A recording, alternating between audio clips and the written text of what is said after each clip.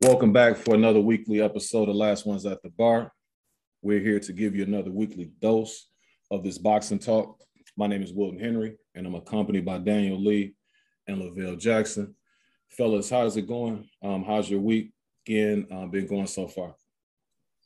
The week was solid, man. Busy day at the office, but I was able to balance it out with some training and some yoga. So the week was solid, and the weekend has been mostly chill. So I can't complain. All in all, pretty good. Yeah, this week was fine. I'm compartmentalizing everything that's going on with the world and stuff like that. But on a positive note, got me a new mic. Hopefully, I sound better. You know how you buy the new J's. You get that fresh fade and you come walking out the barbershop. That's how I feel. Hopefully, I sound the way I feel right now. So just looking up. It might sound nice, my brother. Yeah, for me, week was pretty busy. Had a good week at work. I'm not going to go too much into that because that'll be kind of a lengthy discussion. But this weekend, I had an interesting weekend. Great weekend. A lot of good boxing to take a look at, and then also just getting out, getting a good workout. So I go to this 24-hour fitness. It's in Falls Church.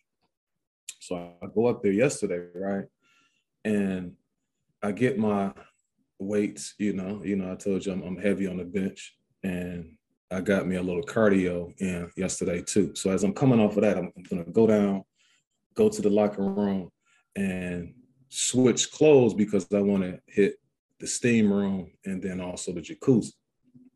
Now that's a whole nother conversation as far as, it's always positive things that occur when I'm in that sauna, because in Falls Church, you got a lot of different people with different ideologies and people who have different professions, and you kind of like, rubbing shoulders with people from all walks of life. So it's always good when I go in there. But this particular time, as I'm getting dressed to go to that area, these two guys, they're arguing, right? It's one guy, he's an older guy, kind of heavy set. Shouldn't say kind of, he's very heavy set, but a real sturdy, guy.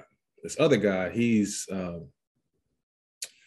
handicapped, he's physically challenged, I should say. So, but they're having a discussion. The guy who's the heavy set older guy, he's very opinionated and very sharp. Now, don't get me wrong. He knows a lot of information about different things, and he's always willing to engage in those type of conversations. And so for me, when I'm trying to get things done, I try to avoid them because I love the conversation, but at the same time, you'll miss out on your workout, engaging in those conversations, those deep conversations with him. But anyway, at this particular time I'm going through, he's talking to the physically challenged guy. And the physically challenged guy, he's, now keep in mind, now we'll check this out. One guy is a staunch conservative. The heavyset guy appears to be a liberal, open-minded person. So they're having a conversation. They got the situation, Bill, you mentioned the events around the world. So the the Ukraine situation comes up, and a guy who's physically challenged, he's saying that this wouldn't be an issue if President Trump was in office. Okay, so he makes that statement. The other guy was explaining to him that it was an expert who was saying something. He was just quoting what the expert was saying. So the physically challenged guy told me, he said, man, you shut up. That's the dumbest thing I ever heard. You're the dumbest person that I've ever heard. And so he continued to try to talk. He said, shut the F up. He says, if you keep talking, I'm going to F you up. I'm like, wow, like these dudes are really getting into it, over this situation. So then as I keep walking, he's saying, there's people over there that died. You don't know what the F you're talking about. He's just going off. And he told me, he said, man, you keep talking, I'm going to go ahead and let you have it. So I don't know if I want to go ahead and stop this white on white violence. You know what I'm saying? They continue to go on. So what I did was I told the lady who was the life reserver person. So I told her, because I was already like, I didn't have a shirt on and I didn't want to go out to the front counter like that. You know, I didn't need all the ladies running up on me and stuff like that. So I told her, and she went and told the people at the counter. They came back in and they squashed the situation, right? And so I just thought that that was an interesting, you know, dynamic. And when I looked at it, when I was after it was all said and done, you know, I don't know who would have came off victorious in that, you know, if they actually did get out, you know, because one guy, even though he was older, obviously he had a lot more experience. The other guy was younger, but, you know, he had some, you know, definitely some physical disadvantages, you know, but he was a younger, more vibrant person. So, you know, I don't know who I would have picked as far as a prediction for that one, but I just had a very interesting trend of events that took place over this weekend. Now, anything else you guys have before we start getting into what it is that we should do? Yeah, you should just offer to be the ref, man. You know, you like that dude that make the faces, man, like that referee. You would have did shot. Hey, you would have did better than Buddy that ref the Josh Taylor fight yesterday. Oh yeah, we're gonna get to that. We definitely gonna get to that. Yeah. Only thing I'll say though is, you know, I didn't say it in my, you know, how's my week going, because, you know, it's hard to really add anything of substance to it. But, you know, my thoughts are with the people that are kind of collateral damage and being negatively affected by what's going on in Eastern Europe right now. You know what I mean? And I'm hoping that, you know, there can be some kind of peaceful resolution, but, you know, it's crazy on whether it's in, you know, your sauna, you know, at 24-hour fitness, or whether over there with the guys that's high in power. It's crazy how the ego can just, you know, you let the ego ride and, you know, you look at what happens. Yeah, I just, you know, this isn't listen, because as a listener, I learn a lot of perspectives, and you see how you get to learn how things can get out of hand, and, you know, and how to fix things. I would more be I'm more of a solution oriented person than just, you know, someone who just talks about the issues. Yeah, absolutely. And I think that's a perfect segue, you know, as far as those guys getting into it with one another. But Daddy made a good point. You know, hopefully the collateral damage, like, you really don't want people who don't have any, it really has nothing to do with them. And you have people that are like getting killed, you know, bombs and military and stuff like that. And so your heart goes out to them. And then also, since we talk boxing, you know, you have those guys, you have a heavy heart for like the Klitschko's, the Victor Postals, the Lomachenkos, you know, those guys who have been affected by the events that have taken place in the Ukraine. So, you know, hopefully this situation gets resolved and, you know, it's no more needless death. But let's go ahead and get off into what it is that we're here for. As I stated before, you know, now it's time to keep it official, you know, like someone in a striped shirt with a whistle, you know what I mean? So yesterday we had the fight that was pretty controversial. You had Josh Taylor, who many believe is top 5 pound for pound in the world. And then he was going against a lesser known fighter in Jack Catterall. Vale, what did you think about yesterday's events that took place in Scotland? Yeah, it was definitely a controversial decision, and I'll touch on that more later. But if it wasn't for that result, this whole night would have probably been the night of the upsets. I mean, this segment will probably be called, this episode will probably be called Upset City or Upset Central. But it didn't go that way. You know, you had Josh Taylor, the unified champ at light welterweight, defending all of his titles against Jack Catterall, who was his mandatory. And first off, I'm gonna apologize publicly to Jack Catterall. You know, I made a prediction that kind of went into him, and there was some things that I saw in him, and I was like, I don't know how he could trouble Josh Taylor, and I'm 100% wrong. And Jack Catterall should be the unified champion right now, and that's the sad part about it. He came to this fight in the first round. As soon as he threw the left hand and then landed on Taylor, and I saw Taylor's reaction, I knew he was going to be trouble. It just, I didn't know how much trouble he was going to be as this fight went on. But Catterall, he boxed beautifully. You know, found a home for that left hand, you know, and then he had a combination he would throw, which is like a left hand and right hook, which is interestingly enough, it's the same combination. It's a similar combination to what Gary Antoine Russell throws. So I found that a little interesting that, you know, that combination, you know, made his way in those two fights. And Josh Taylor, it just seemed like he was there just trying to just win it off of guts, and he didn't really have a game plan. It was almost like he overlooked Catterall, saying this guy just a mandatory, and looking past him and looking to bigger and better things, you know, that he thought he was probably going to get. But Catterall definitely surprised him. You know, he was peppering Taylor with jabs, you know, especially in the, you know, in the middle rounds. I think Taylor did try to get stuff going probably around the third round and midway into the fight. But I think Catterall was just sticking to his game plan too much, and it was just working so much for him. He was using movements, counter punching. He was getting Josh Taylor to follow him around.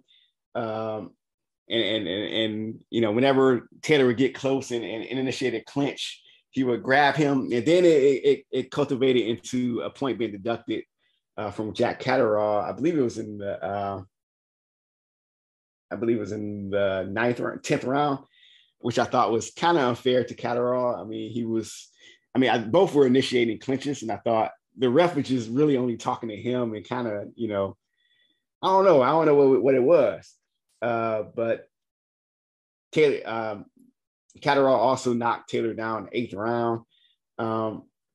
And I must say, I'm a big Andre Ward fan. You know, I like his boxing IQ, but even his scoring in this fight, I really I can't agree with it. Like, I scored the fight 116 and 110 for Jack Catterall.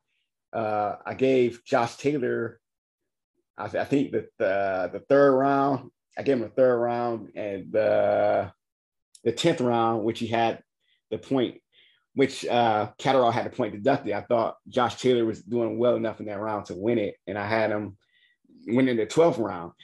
And of those rounds, I think maybe the last round is really the only round that I really can say I really would give this to Josh Taylor. I mean, he didn't really make enough case to be even winning the rounds he was winning, you know. I mean, he was fighting his heart out and staying in the fight as far as mentality. But when you look at a round-around basis, I mean, he wasn't definitively winning these rounds, and Jack Catterall was. And it was a sad thing for Jack Catterall. I think it was just a title fight, a world title fight, not a unification. It would have been better. Not saying, I mean, robberies like this is never a good thing, but I think it would have been a little better because a unified bout, I mean, how many times you're going to get those? You know, it's hard to collect 4 belts. And when one person has those belts, you know, if one person has those belts and something happens where they lose those belts, it's hard for someone else to try to collect those belts, especially when Catterall had the opportunity right now. So I think this opportunity was stolen from him. You probably won't get this opportunity again, you know, to be a unified champion unless there's a immediate rematch. But I thought Catterall fought a good fight and, you know, got robbed. So Josh Taylor, he improves to 19-0 with 13 knockouts. And Jack Catterall drops to, and I feel funny even saying that he's been dropped to 26-1 with 11 knockouts. But, you know, it was just a robbery. Yeah, as you stated, Catterall was the mandatory for 2 years. And so I think for him, that was helpful, very, very helpful, in a sense that all he had to do is focus in on whoever it is that he was going to have to face. And Taylor, in that time frame, he's been focusing on moving up, possibly to face Crawford, his Ramirez fight. I want to say even the fight that he had with Kang Song, you know. But basically what he was doing was that he was talking about everyone else but Catterall, you know. And like I said, Catterall can have that laser focus. after this fight, there's no rematch clause, and it doesn't appear that Taylor is going to even, remotely think about giving Catterall, another crack at the belts that I think Catterall should actually be having, should be wearing at this particular point. And Taylor, here the problem in this fight, and so let me be clear, first and foremost, I believe Catterall won this fight easily. I stopped scoring a fight once he dropped him in the 8th round because I didn't think that it was any way possible for Taylor to win if he did not stop Catterall at that point, And so Taylor, he's still a good fighter, man. I think that you can't take away, some of the accolades that he's had, some of the things that he's done so far. But I think what has hurt him is the fast tracking of him. He turned pro in 2015. Now, he's 31 years old, but the reason why they fast tracked him so quickly was because he was a little older when he turned pro. So by the time he made it like 2.5 years into his career, he was already fighting a Victor Postol, like pretty much in his prime. And so by him doing that, you can see how they fast tracked him early. Now, with that being said, Taylor is going to be tough for anybody who's not a lefty. In this fight, what he needed to do was be able to figure out how to land his right hand. He never had an answer for that tricky southpaw, elusive stance that Catterall has. And Catterall was very confident going into the fight because of the things that I mentioned. The fact that Taylor was not really focused in on him, overlooking him. And Catterall is going to be a tough fight for Taylor just in general. Now, a focused Taylor probably is just going to be a little bit too much for Catterall, possibly, but it's still going to be a close fight.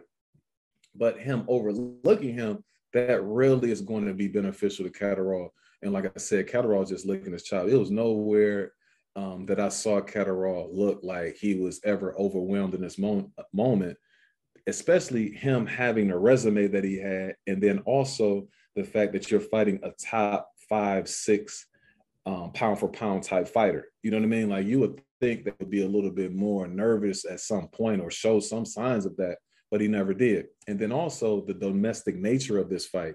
Sometimes when you have somebody that's right in your backyard, you seeing those guys, they may have had interactions with one another before. He knows Taylor and he's seen him up in front enough to know and prepare for anything that he's going to bring to the table. And like I said, that left-hand stance just caused Taylor all type of havoc. Now, moving forward, what Taylor's going to have to do, he's going to have to figure out a way. If he's fighting a slick southpaw, he's going to have to be better at landing power shots, like lead rights, also like just power up to the top, down to the body, things like that, because that was open for him. He just didn't have the tools in the toolkit to pull it off yesterday. And so that's what I noticed. It wasn't anything else other than that. Him with the lack of ability to be able to do that, not preparing to be able to do that, and then also him overlooking his opponent. Also, what I wanted to point out was that, yeah, like I said, it was no way that Taylor won this fight, because if you look at the punch stats, he landed 73 out of 306 punches. That was total punches. And then Catterall 120 out of 525 for a 22.9%. Taylor was like slightly more accurate, but at the same time, Catterall just landed the more effective shots. His ring generalship, he just had Taylor flustered, and as far as like the power punches, Taylor landed 57 out of 179. And then Catterall landed 81 out of 267. So all in all, Catterall won that fight, and the other thing I want to say, the last thing I'm going to say is this, is that I knew something, it was some funny business going to be that was going to potentially happen in this fight. Once they were about to read the scorecards, and I saw the look on Taylor's face, and I was thinking, I said, are they going to have it in their hearts to give the fight to somebody else? Just the way Taylor was looking, it was like, y'all not going to do me like this, not in my hometown. And it was like, okay, we got to go ahead and go with the hometown kid. But that's what I saw yesterday. Very good fight from the standpoint of Mr. Catterall. He should be the undisputed champ. And it's going to be interesting to see where both guys go moving forward. Yeah, I don't have too much to add other than what you guys said. I would say that due to the nature of a lot of those rounds, because of the clinching, the way I envision it, based on like the commentary and stuff like that, people viewed them as swing rounds that were kind of subjective to what you wanted to see. You know what I mean? Like if you wanted to see somebody come forward and walk somebody down, but not do much with it, then you would give them to Taylor, which it seemed like Andre Ward was doing. And with respect to the champ, similar to Uvel, I disagree with the way he was scoring that. What I saw was someone boxing effectively and landing clean punches off the back foot. Like there's too much of an emphasis on like aggression, like ineffective aggression. But at any rate, I personally scored at 113 to 112 in Catterall's favor. Could have easily been 114, 111 because the round where Catterall got the point deducted, it was a 9-9 round to me personally, but I was like, there's no way the judge is going to score this 9-9. Like they're going to score 10-8. So it's pointless for me to put 9-9. But either way, Taylor didn't win that fight. But it's kind of funny because on last week's episode, I was saying that, Catterall didn't do anything special, which is why he wouldn't win. But not doing anything special is exactly what got him this win to me. He was landing very effectively with a lot of basic 1-2s and 1-1-2s, like the same things that weren't special. And I don't know if it was because of the pressure of being in front of your home crowd or him Taylor looking past Catterall or what, but he wasn't doing anything special, but it was working. And I was disappointed in Taylor's inability to adjust. Like he needed to do something different if he was going to continue to come forward or do something to lure Catterall in, but he didn't do either of those. And, it's unfortunate that he was able to escape with that decision. He said this is his last fight at 140, and I don't know what his roadmap is looking like at 147, but any of those elite guys he wants to fight got to be looking at chops at 147. At the same time, because of who he's beat at 140 and how he looked beating those guys, I'm not going to put him in a box and say, like, this is who he is because of this one fight. So we'll see how he looks next time he fights whoever he fights. Did you guys have anything else on that? I would say that I just think Taylor, he and Catterall are in a situation where he's not, he doesn't really do anything spectacular. He does some things really well. And sometimes if you're a fighter who doesn't have like a special effect, or you're not just tremendously talented, you can't run the risk of overlooking anybody, and especially somebody who has a style that's going to be very difficult for you to look good against in the first place. Now, guys like, for instance, people with special effects like a Deontay Wilder can overcome situations when he's down. You got Tank Davis can do the same. They can just erase any mistakes. You got some guys who are just tremendously gifted, and they may have like worked their way to get to that point, like a Canelo. Canelo might have a little bit of an off night, but he still could do certain things where he could still win that fight. It's a couple other guys who fall in that category. It's just Josh Taylor, to me, he doesn't fall in that category as somebody who has a special effect or who's just tremendously talented. He has to be on his game, in shape, and he has to be focused. And he was not that yesterday.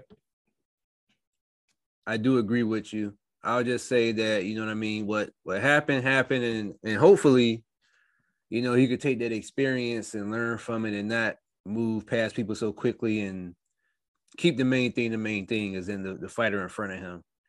That said, once again, he said this is his last fight at 140. And so it's safe to assume that he's going to move up to 147 and fight somebody in some capacity. Now, for the sake of conversation, should it be his last fight at 140? What do y'all think that he should do from here? I think I'm gonna touch on both guys when it comes to what's next. Taylor, obviously, he needs to go back to the drawing board, work on. To me, I think the biggest thing for him coming out of this fight is his ability in this fight, the lack thereof ability to be able to throw right-hand power shots against a lefty. And so that's something that he's going to have to work on moving forward. The problem is if he's going to go up to 147, the top two guys, one is a lefty, and then the other one, he can switch to the left hand stance, with the best of them. And so it's not looking good from that standpoint. And then also, because basically, when you think about like the levels, he's basically like a fourth grader when it comes to like a Spence or a Crawford with his style. You know what I mean? Like I said, he's good. Like if that wasn't something that was that he was lacking, then I think that he could be kind of competitive against those guys because he's a big, strong, at least 140 pounder. And I think that his weight will be able to transfer up to 147 pounds. But then on the flip side of that is that the other guys at 147, the good 147 pounders are big as well. So you're right. He might, like, this might be a tough situation for him. If he can stay at 140, comfortably, for him, I think that would be his best interest, would be to do that. Like I say, that the welterweights, they just by and large, they'd be too large, no pun intended. But I'll tell you this, if he fights any of those welterweights in the UK and he's able to remain upright, they would damn near have to kill him to get a victory out there. So, that's the other thing about it, if they end up fighting him out there. But I just don't think that he will be able to remain upright against those bigger, stronger guys because they're just too powerful. And then as far as Catterall is concerned, he's a player. He's going to be a player at 140. I think that with his slick, slippery style that he's going to cause fits for a lot of guys. But I think he still will be an underdog against many of the top guys. Like, for instance, Regis Prograis, Jose Ramirez, and, even Gary Antoine Russell, and even Jose Zepeda. I would take all of them over Jack Catterall, but at the same time, I think that he's better than guys like a Sander Martin, Jose Pedraza, and people like that. So, but he's young, so he still has a lot of room to grow. That was his first taste at fighting an elite level fighter, and he passed with flying colors. So he does have the ability and capability of even getting better. And I think that this performance that he just had is going to help him and motivate him, to get back in the gym and even, skills even more. So we shall see. But like I say, for Taylor, it's not looking as promising. But, back to the drawing board. Yeah. In a post-fight conversation, Andre Ward expressed that he didn't think it was a good idea to move straight to 47 after this. He said he thought that although he doesn't owe Catterall a rematch, he should make it right by giving him a rematch, beating him convincingly, and then moving up. The thing is, he's kind of, what you said at 147, the landscape for him is valid in the sense that, he would be in trouble against those elite guys that can fight in southpaw, but he's also beaten a lot of who there is to beat at 140. There's not much left for him there either. The only other possibilities is contingent upon if Teofimo Lopez moves up and if Haney moves up. Like those are the potential money fights. But then again, if your end game is to move up to 147, then you put yourself at risk, because if you lose to a guy that moved up for 135, what makes you think that anybody at 147 is going to take you seriously? Like that's not a good look either. So he's kind of in a rock and a hard place. But I honestly don't think that rematching Catterall voluntarily is a bad idea. So yeah, what he decides to do, I don't know, but he's kind of in an interesting situation based on his past performance. And I just want to reiterate, I do think this performance was kind of the exception, not the rule. But it's also not the performance you want to leave that division with before going into such an elite division. Yeah, both of you guys make some great, interesting points. I do agree with you, Danny. I mean, it might just be the exception, not the rule. He may just had an off night, but moving forward, I think this win kind of does him a disservice because if he can't really look at the drawing board and see things that he needs to fix and see those flaws more clearly, he might think, I struggled, but he may not see those flaws as much as if he would have had that L on his record. You know, he may not fix the things he need to fix before moving to 147. Versus if he would have took that L, it would have haunted him more, and maybe he would have got a rematch, maybe not, but he will at least be able to look in that mirror and look at himself and say, and ask him those questions like, what could I have done better? What do I need to improve on? And that doesn't guarantee that he would do that, but it was more likely that after he would accept the L, he would have thought about that. But moving forward at 147, as you stated, Will, those top two guys, they're southpaw, they're big guys. Josh Taylor, I don't think he has an issue really filling out at 147, but just based off of I think 147 has a different talent gap also than 140. I mean, if his goal is to make money and make some big fights, he'll get it. And also I've seen, there's some alluding to of him facing a Kell Brook if Kell Brook decides to stay at 47, because that would be a big fight in the UK. And y'all know how I feel about Kell Brook. I think he should, retire, but he basically said, I'm not doing that. And he's flirting with a fight with Chris Eubank Jr. And I'd rather have, if Kell Brook doesn't fight anybody, I'd rather have him take on a Josh Taylor. But even then, it'll be interesting to move forward where Taylor goes. Anything else you guys have to share?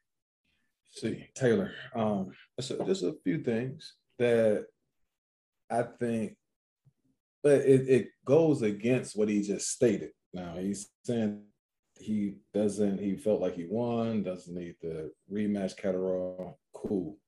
But he may feel like Timothy Bradley did after he faced Pacquiao, in the sense that Bradley, although they gave him the victory, he was not treated the way he thought that he should have been treated after the fight. And so he immediately, he probably would have given him a rematch anyway.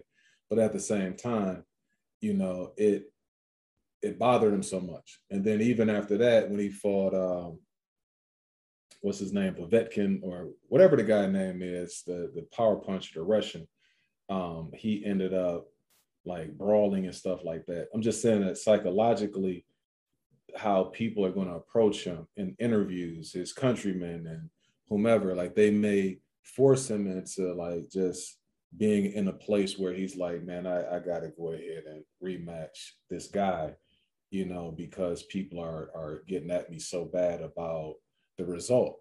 And so if that's the case, if it comes to that, or he may just feel like after I accomplish what it is that I know that I can accomplish, people will forget about this. So those are two different approaches that could actually happen. But if he's in a place where he feels that he needs to rematch Catterall to wrong or right the wrong, what he could do, conceivably, they can fight at a catchweight. You don't have to, like, if he's going to go up and to welterweight anyway, and he may need a fight or two to get comfortable, why not just fight Catterall? Like, he's going to move up and maybe they can fight at like maybe 145 or something like that, where he's comfortable, and he's not draining himself to make weight. And then he can go ahead and knock him off and then fight a Kell Brook, then fight, maybe another guy, and then take on one of the champions at, welterweight. And so, that would be more advantageous for him. You know what I mean? So I can see him doing things like that moving forward.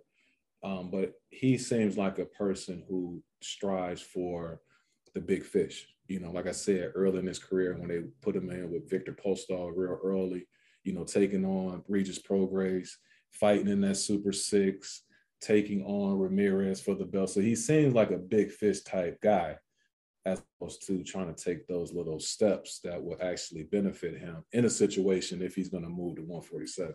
But that's just my thoughts. All right. Moving along, we had some super featherweight action yesterday on the PBC card. We had Chris Primetime Colbert versus Hector Luis Garcia. It was a WBA eliminator for the super featherweight WBA title. Did you guys see that fight, and what were your thoughts on the result? So Chris Colbert is 16-1 now with 6 knockouts. Suffered his first knockdown in his career in the 7th round in this fight that just happened. Garcia remains undefeated at 15-0 with 10 knockouts. I'm going to let y'all cook on this mostly because I didn't see the fight live and I wasn't able to find a full fight replay. I was able to catch rounds here and there. And so I'll give a general opinion of what I thought from what I saw.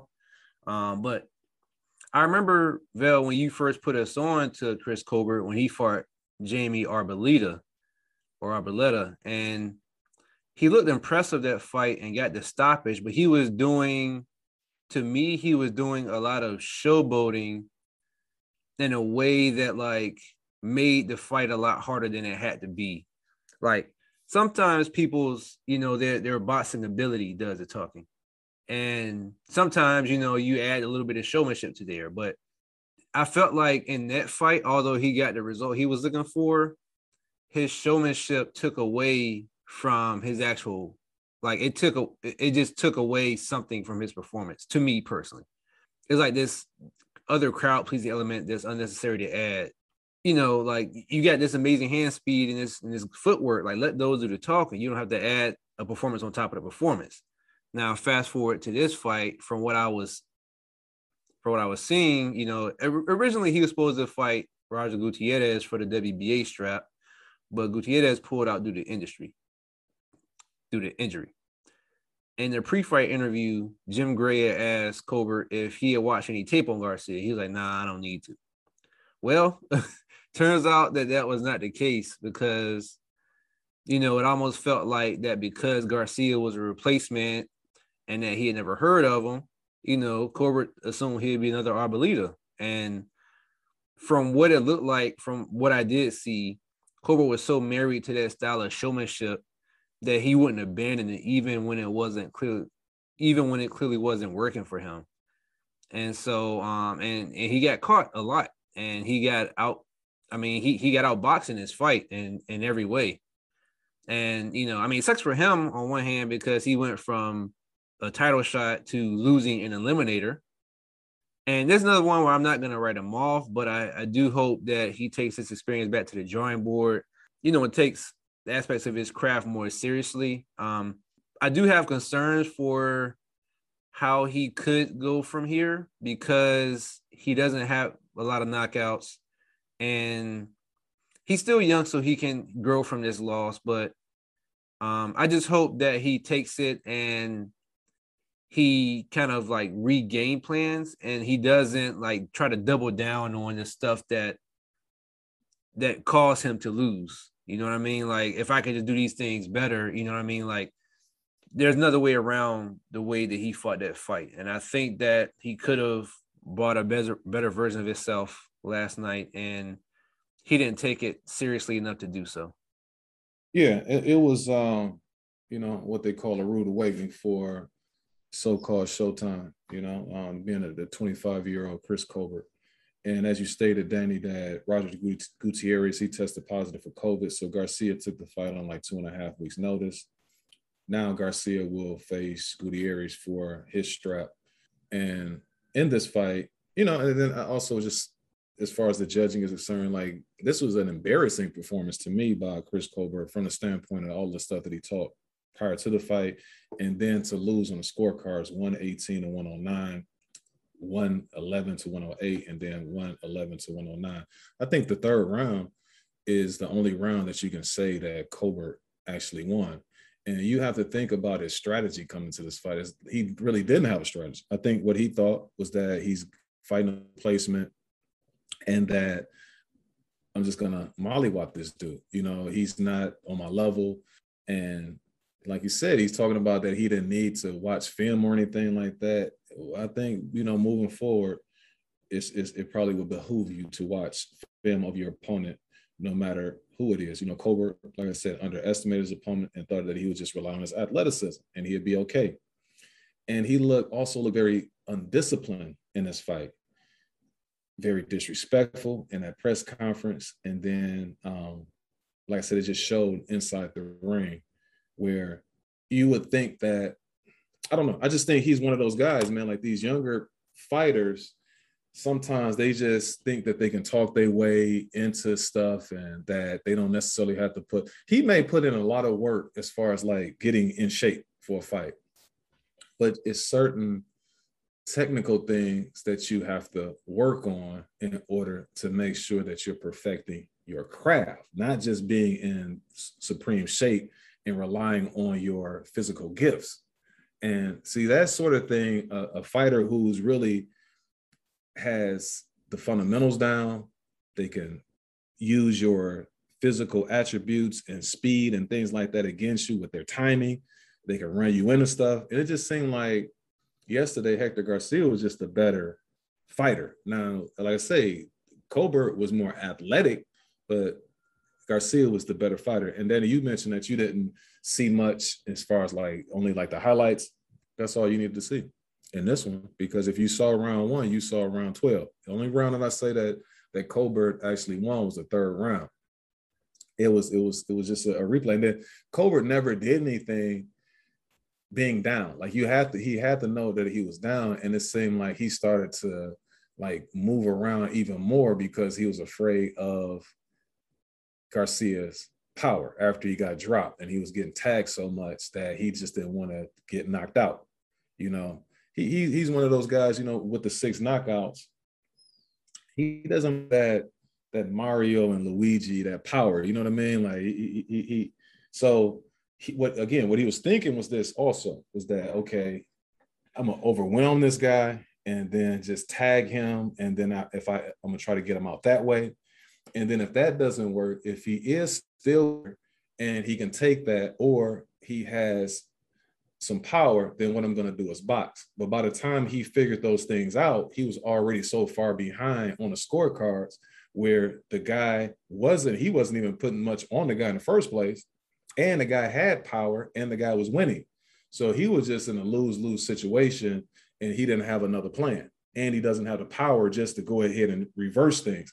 He's in that situation. He has blazing speed. He has physical attributes, but he doesn't have the power to just reverse things. Like if things are not going in his direction, and he doesn't have the fundamentals. Like he's just a guy who gets in there, and see, sometimes he's just too athletic for, you know, some of the fighters that he's facing. But that wasn't going to be the situation in this one. Last thing I'm going to say is this, is that you got to be careful too, being overconfident, because we see this quite often now. Like this is becoming a reoccurring theme where you have guys who are late replacements and they've been overlooked, and then the guy end up losing to. See, you got to take this into consideration. I don't know, and I'm not putting this on Garcia, but what I'm saying is that a lot of times when these fighters come in as late replacements, see, they don't have to go through all of that testing and stuff like that other guys do. So you fighting a guy, you don't know what's in their system or anything like that. You know, like I said, I'm not putting that on Garcia, but at the same time, you just don't know. So you might be in a situation where, you know, a guy's not been in a testing pool, and they might be, because Garcia was strong as I don't know what throughout all 12 of those rounds. You know what I mean? Like I said, I'm not putting that on him, but all in all, it was more so Colbert didn't have a plan B. You know, he just had A, and he relied on his athleticism. And hopefully for him, you know, this being a rude awakening, that he'll learn his lesson to not underestimate anyone and just rely on his gifts, you know. And like I said, you need to harness your skills, you know. And for him, you know, either he's going to become stronger as a result of this, or he could easily fade into oblivion or obscurity, you know, if he doesn't work on what it is he needs to work on moving forward. Yeah, I think this loss might be a blessing in disguise for him, because, you know, coming to the fight, you know, he had this swagger about him, like, you know. And when you look at Chris Colbert, I mean, what's not to like about the kid? You know, he's flashy, you know, humble. It's funny because he's kind of flashy, but in some ways he's humble too. You know, each fight, you know, he represents a particular organization. Yesterday it was autism. Sometimes he has the pink hair for breast cancer and all these other different things, you know, owns his own business. I mean, in some ways he has his head on his shoulders, but in other ways I can see that, he lacks a little bit. And especially being a Chris Colbert fan, it was kind of, disappointing to see, that fight where he really didn't have a plan B. And after probably about around the third or fourth round, I knew he was going to lose the fight, considering, when I heard that pre-fight comment when he says, he didn't watch any tape or anything like that. He's just going to do what he does. And I'm like, man, when it comes to these young fighters and they think they could do that, it's almost like it comes from them trying to emulate Floyd Mayweather a little bit. And when young fighters try to emulate him, which is cool, they only emulate surface things. They don't emulate, some of the work that Floyd put in. Or, Floyd said he might not watch tape on fighters, but he didn't say that Roger didn't watch any tape, or that Floyd Sr. wasn't watching tape, or that somebody around him wasn't feeding him that information. He never said all that. So I think fighters might emulate stuff on a surface, but not really, emulate the work that's being put in. And like you said, Will, I'm pretty sure Chris puts in a lot of, physical work because he's always in shape. But when it comes to this game of boxing, to see it on a top level, it's more than just, conditioning. You have to really be on your boxing IQ game. And it showed a little bit where he was lacking, where he couldn't even make any adjustments. And he spent too many times, standing right in front of Garcia with his hands up and letting Garcia tee off on him. And it was interesting that even when he got hurt in the 7th round, that towards the end, I was like, is the ref going to step in? Even though it would, Colbert wasn't really that hurt, but the ref was pretty much standing on the side of him. I say that to say, I think Colbert need to just take this loss. And he said the right things in at the post-fight. He didn't say that he won or anything, or tried to argue a decision, or he didn't make any excuses. He just said, hey, I'm take my losses like I take my win. So hopefully through some way he's listening to this, this podcast, that he goes back to the drawing board and looks at those flaws and looks at all the things that he can do better. Because when you look at those things, it can make you better, and it's not the end of the world. Fighters, they lose, sometimes losing early in your career like that could be some of the best that happened to you. I mean, we've seen, like, a good example was like Winky Wright, when he lost to Fernando Vargas, even though he thought he was robbed, and he had a loss to Vasquez earlier in his career. And he never really again, after that Vasquez fight, Winky never again really showed that uneasiness or shakiness of a chin or anything like that. I mean, he's barely knocked down his career after that. And then you look at someone like Bernard Hopkins, who lost his debut, so it's really how Chris Colbert decides to move forward and really take an assessment of what happened last night. So, I mean, kid, hopefully taking this loss in stride, and hopefully he rebuilds himself and comes back stronger. And I'll be watching to see what he does from here. Props to Garcia. Way to go ahead and take advantage of that opportunity. You know what I mean? Somebody disrespect you, you go ahead and you let them know, okay, who got the last laugh now? You know what I mean? And so I respect him, for taking advantage of that opportunity. Now, you said, what is there to not like about Chris Colbert? It's a lot of things not to like about him if you're not a fan of him. He talks a whole bunch, he's disrespectful.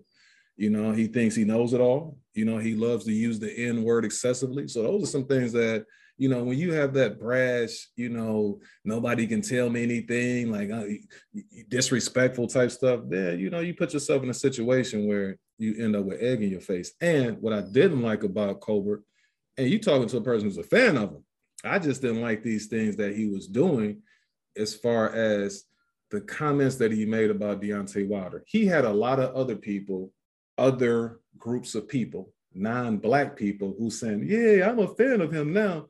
Not the fact that he may have even been right with what he said about Wilder when Wilder made the excuse against Fury. but it was the way he went about doing it, the disrespectful way that he talked about that man who's older than him. And there's a right way to do what it is that he did. You know, he could have easily said, I just disagree with the champ. You know, I think he's making excuses, so on and so forth. But he's like, that N-word, this and that N-word. And I'm like, man, that's a little bit disrespectful, you know, for you to come at another person, you know, another fighter in that manner. And somebody who's also a Black person who's in a similar situation as you. So that's what I didn't like about the young man. Hopefully he'll get a little bit of humble pie moving forward, harness those skills. You know, it's certain things that you can do, man. Like, if you fundamentally sound, you brought up, now I disagree with the Winky Wright situation too, because Vasquez was a solid champ, like a real solid champ. Winky was coming up there and he was fighting somebody who was kind of just, he wasn't at that level yet. You have to figure out, am I at this level? So let me go ahead and take this opportunity, short notice too. And he was getting pummeled a little bit, but then he was able to come back and work harder to get where he needed to be. This situation, we don't know where Garcia is. I think it's just a little bit different. And then in the Vargas fight, I thought he actually won't beat Vargas. He gave Vargas his first loss. That's more like Josh Taylor and Catterall. You know what I mean? And then speaking of, he was kind of disrespectful when they asked him the other day. They said, what about the comparison? They used to call him Lil B Hop. No, I'm not like any of them. I'm myself. It's not what he said, it's how he said it. You know what I mean? Like, that's an all-time great right there. Yeah, if anybody sees a similarity to me and a B Hop, you know, I'm grateful for that. Nah, he didn't say anything like that. It's like, nah, I'm my own. There's that. Man, if you don't get up out of here with that, humble yourself, and hopefully you'll be better as a result of taking that whooping that you took yesterday. So all I got, man. You know, whippersnappers out here, man. You're going to the next topic. My bad. So we had another young fella. Now, I thought that this would have been the fight that could potentially have been, you know, the upset, you know, because going into this fight, you had Gary Antoine Russell, who was a 5-1 favorite against the venerable one, Victor Postol, the Iceman. What did you guys think about Gary Antoine Russell's performance yesterday on the undercard of the Colbert versus Garcia fight? Yeah, I'm happy to say that I predicted this one correctly. If you heard my prediction last week, but I was sweating bullets though. It's certain points in this fight, I was like, you know, Gary Antoine Russell was kind of making me nervous in certain spots, you know. So Gary Antoine Russell came to his fight 14-0, all knockouts, going against Victor Postol, the former champion at 140. Very experienced veteran, 31-3 with 12 knockouts. I mean, this guy Victor, he's been in the ring with, you know, Terrence Crawford, has a win over Matisse. I mean, you know, a stand-up guy, stand-up fighter, you know. And also Postol was fighting with, you know, all the things that's going on in the Ukraine right now with his, you know, family back home in Ukraine. So it was an interesting fight and how it was going to play out. You know, we didn't know how it was going to affect Postol. So Gary came to this fight using his speed a lot. You know, he was using that right hand, you know, from a southpaw stance. No, he was using that straight left hand and right hook from the southpaw stance on Postol. He came out aggressive like I thought he would. Was working the body, getting, you know, moving Postol into the corner and pressuring him a lot. But then I think around the fourth round, I think Postol, you know, he kind of settled in the fight against Russell and started kind of, you know, it's almost like he gained a little bit of confidence where he stood in front of him. And it was like, well, his power is not really hurting me as much as I thought it would. So he got a little more, you know, stationary, and Postol was, you know, getting in exchanges with Russell. And I think Russell kind of, even though he was winning the rounds off his speed and his combinations and things like that, it was giving him a little bit of resistance, which we hadn't really seen up to that point. In Postol, he just wasn't, the fourth and fifth round, he wasn't moving backwards anymore, but he was just standing there, you know. But Russell, I can't say he adapted. I mean, at certain points, he started to box a little bit more, and then he started to become aggressive again. But one thing I did like that he started doing was, I think it was around the 7th round, he started picking his shots a little better and really taking his time instead of just going in there windmill style, like, the Hawk Aaron Farr, like that, he sometimes get compared to. His style gets compared to a little bit. So he started picking his shots a little bit. His big brother, Gary Russell Jr., was giving him great advice in the corner, telling him, it's time to pick it up and put it on him. The 10th round, he hurt Postol around, I think it was a little less than a minute left. And the ref stepped in. I thought it was an early stoppage. I definitely thought it was an early stoppage. And I thought Postol, he possibly could have survived it, but I also wouldn't put it past Russell to stop him within that 30-second period, because that's a long time to just be taking punches.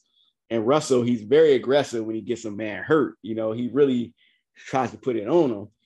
So, but then again, it was a good display from Russell. Hopefully, even though he didn't struggle too much and this wasn't like, a loss or anything like that, hopefully, and I know, his big brother Gary is going to, take him back into the drawing board and really look at all the things he could have done better. And I think he'll be better.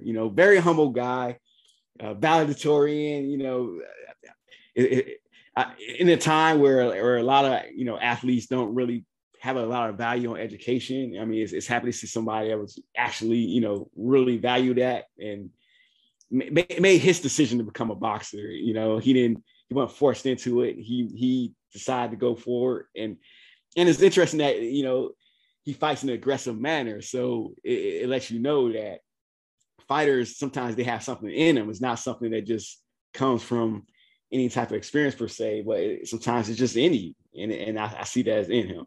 But a good fight from Gary Antoine Russell. Good stoppage over Victor Postol. First time Victor Postol been stopped. And I was happy to get this prediction right, even if it had me sweating. Yes, sir. I got the prediction right too. I said that if Victor Postol was the Victor Postol that fought Jose Ramirez and Josh Taylor, he would be victorious. That was not the same Victor Postol. So I want to pat myself on the back as well. They call me he be knowing king. You understand? No, man. They'll be knowing.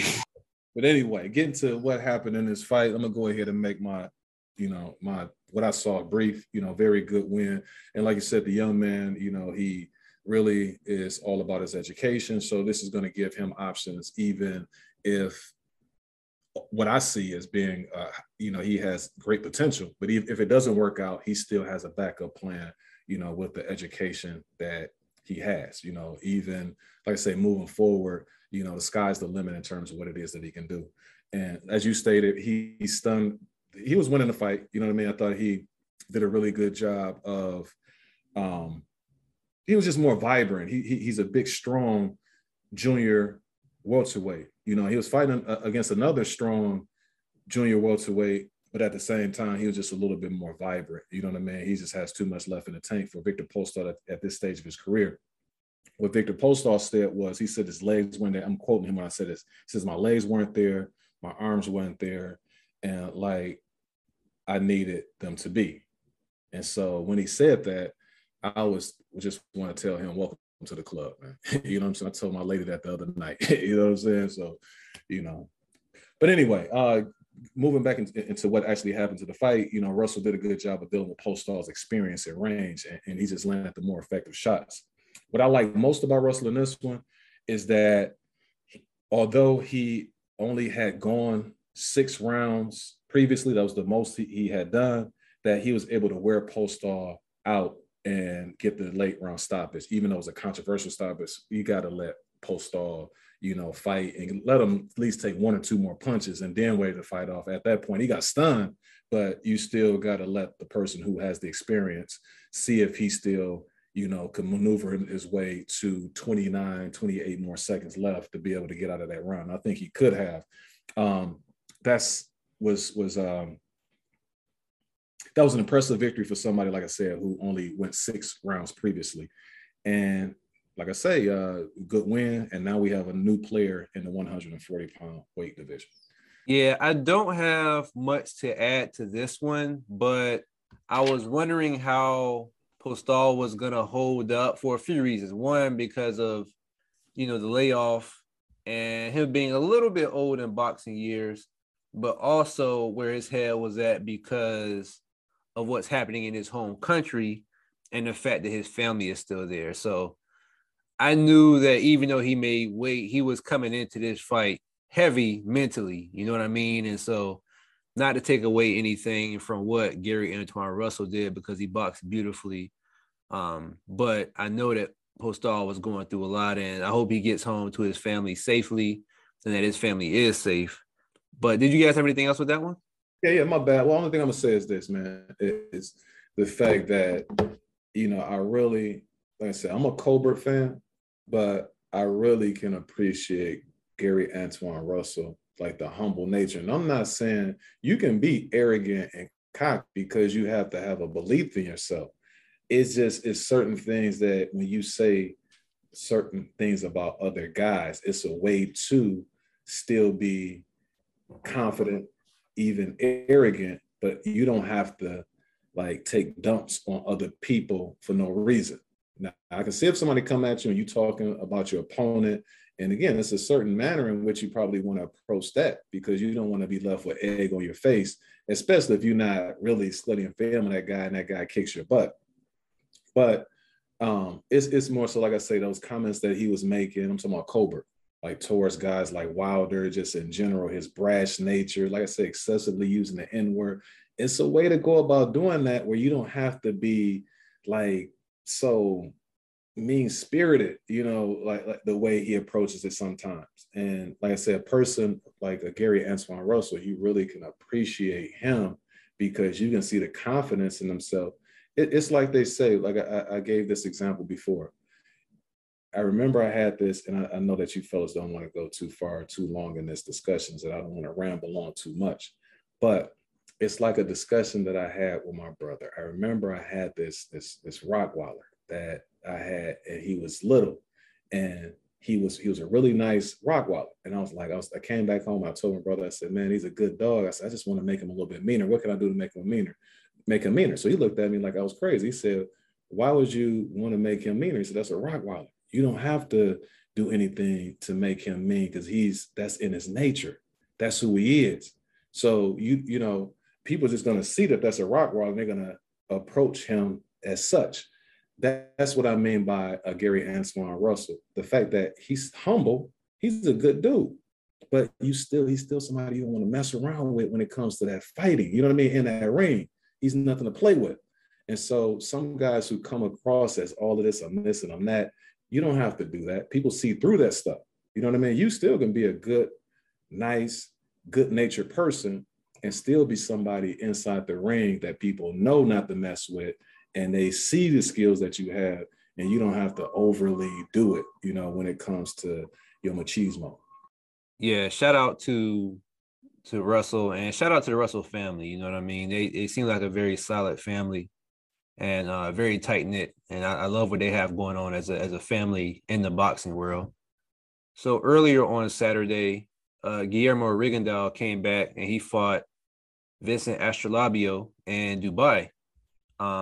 Will, I understand you saw this one?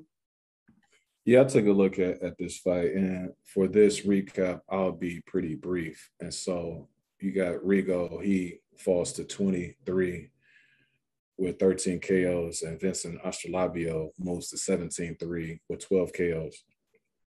After watching this fight, I truly think that it's time for Rigo to hang him up. Although he looks pretty good for someone who's 62, 63 years old, it's just, this is a young man's sport, And then he had decent movement, and he also threw an occasional nice counter left, which he does. He still has that capability. Astrolabio, on the other hand, to me, in this fight, he just seemed to, overwork or outwork Rigo. He landed a lot of nice jabs, and he even jabs and counters and pressure. And, like I said, he just outworked Rigo. It wasn't that he was doing anything like extraordinary. It's just the fact that he just kept those punches coming, and he landed a lot more punches than Rigo did. And he ended up dropping him in the 8th with this jab / uppercut. And that was the first time Rigo had been dropped in about 7 years. And so if you saw this fight, the fight was like 96-95 in favor of Astrolabio. For some reason, it seemed that they were just happy to have Rigo out there in their area fighting. Even the commentating seemed a little bit biased towards Rigo, which was crazy to me because he doesn't get that type of treatment over here. It's like kind of like the opposite. But to me, I thought that Astrolabio won this fight at least like 8-4. And then if you include the knockdown, then that even creates further separation of the two. Because like I said, at the end of the day, he just outworked my main man, Guillermo Rigondeaux. And when you're 41 years old, you're losing a journeyman, I think Rigo needs to join Khan and Jorge Linares as a group who should call it a career. And so that's what I saw as far as that fight is concerned. You guys have anything when it comes to that one? Chavo Rigo. Mr. Boxer Man. Rigo. Mr. Boxer Man. Rigo. We can pretty much end it on there. I can't add nothing to that. I'm not gonna disrespect the man like that. You know what I'm saying? Mr. Boxer Man, they call him Mr. Boxer Man. Mr. Boxer Man, I throw a left and right hand. Mr. Boxer Man. Shout out to Rigo. He had a pretty fruitful career. He probably didn't get the fights that he wanted, but he's gotten as far as he could at this age, at 41. I believe he's like a month younger than I am, so I can definitely relate to how he feels. And no, this is a young man's sport, so he gets to run off to the sunset, with his faculties intact. He doesn't have any visible brain damage. He talks pretty fast, so he should be good to go. Take care of his wife and children. Yeah, it's a shame what they've done to the man in the sport of boxing. You got guys like Frampton, you had Quigg, you had Santa Cruz. Those guys just openly and blatantly, ran from the guy, where he was never able to get signature victories that he was looking for, with the exception of the win that he had against my main man. What's his name? Nito Donaire, and he had win over Joseph Beko. Beko, nobody knows him like that with the exception of fighting fans. But the Nonito Donaire fight, that was a very impressive victory against a top 3 pound for pound fighter at the time. And so, hats off to him. That was definitely his signature victory. But it was a situation where you had, like, his promoter was saying that after that, why would fans watch the fight? This was boring. So his promoter was saying stuff like that about him. And then you had the other guys who were blatantly, running away from fights with him. And so, but all in all, he had an illustrious career. He also had a very good amateur career.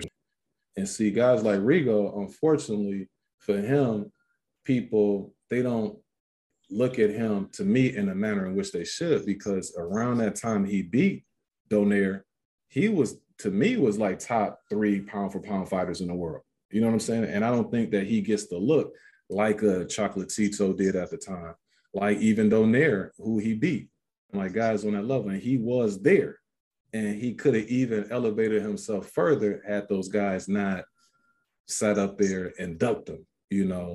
Like I say, it wasn't even to the point where they're trying to hide it.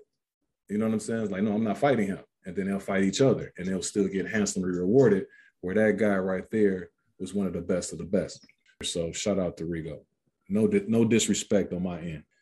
Not to go too deep into it, but if you were to equate him to like a rapper, he's almost like the Lupe Fiasco of like boxing to me, in the sense that like his style is not easily palatable to like the casual fan, more the casual fans. And he's a purist, and he won't tell you what you want to hear. He don't say those things that you feel like a fighter is supposed to say, and he was kind of blackballed in that sense, but he's one of the best to do it in this time. You know what I mean? Yeah. You're absolutely right. And I love that comparison. And it's like this as well, that the perception really doesn't meet what he brought to. Now, if you go and buy like the Casemiro fight that he had, he was just 41 or 40 years old. And it may be a couple other fights. But if you look at his resume, and at the time, again, to me, that was justification for he's not the fighter. Like, I don't want to fight him, that style or whatever.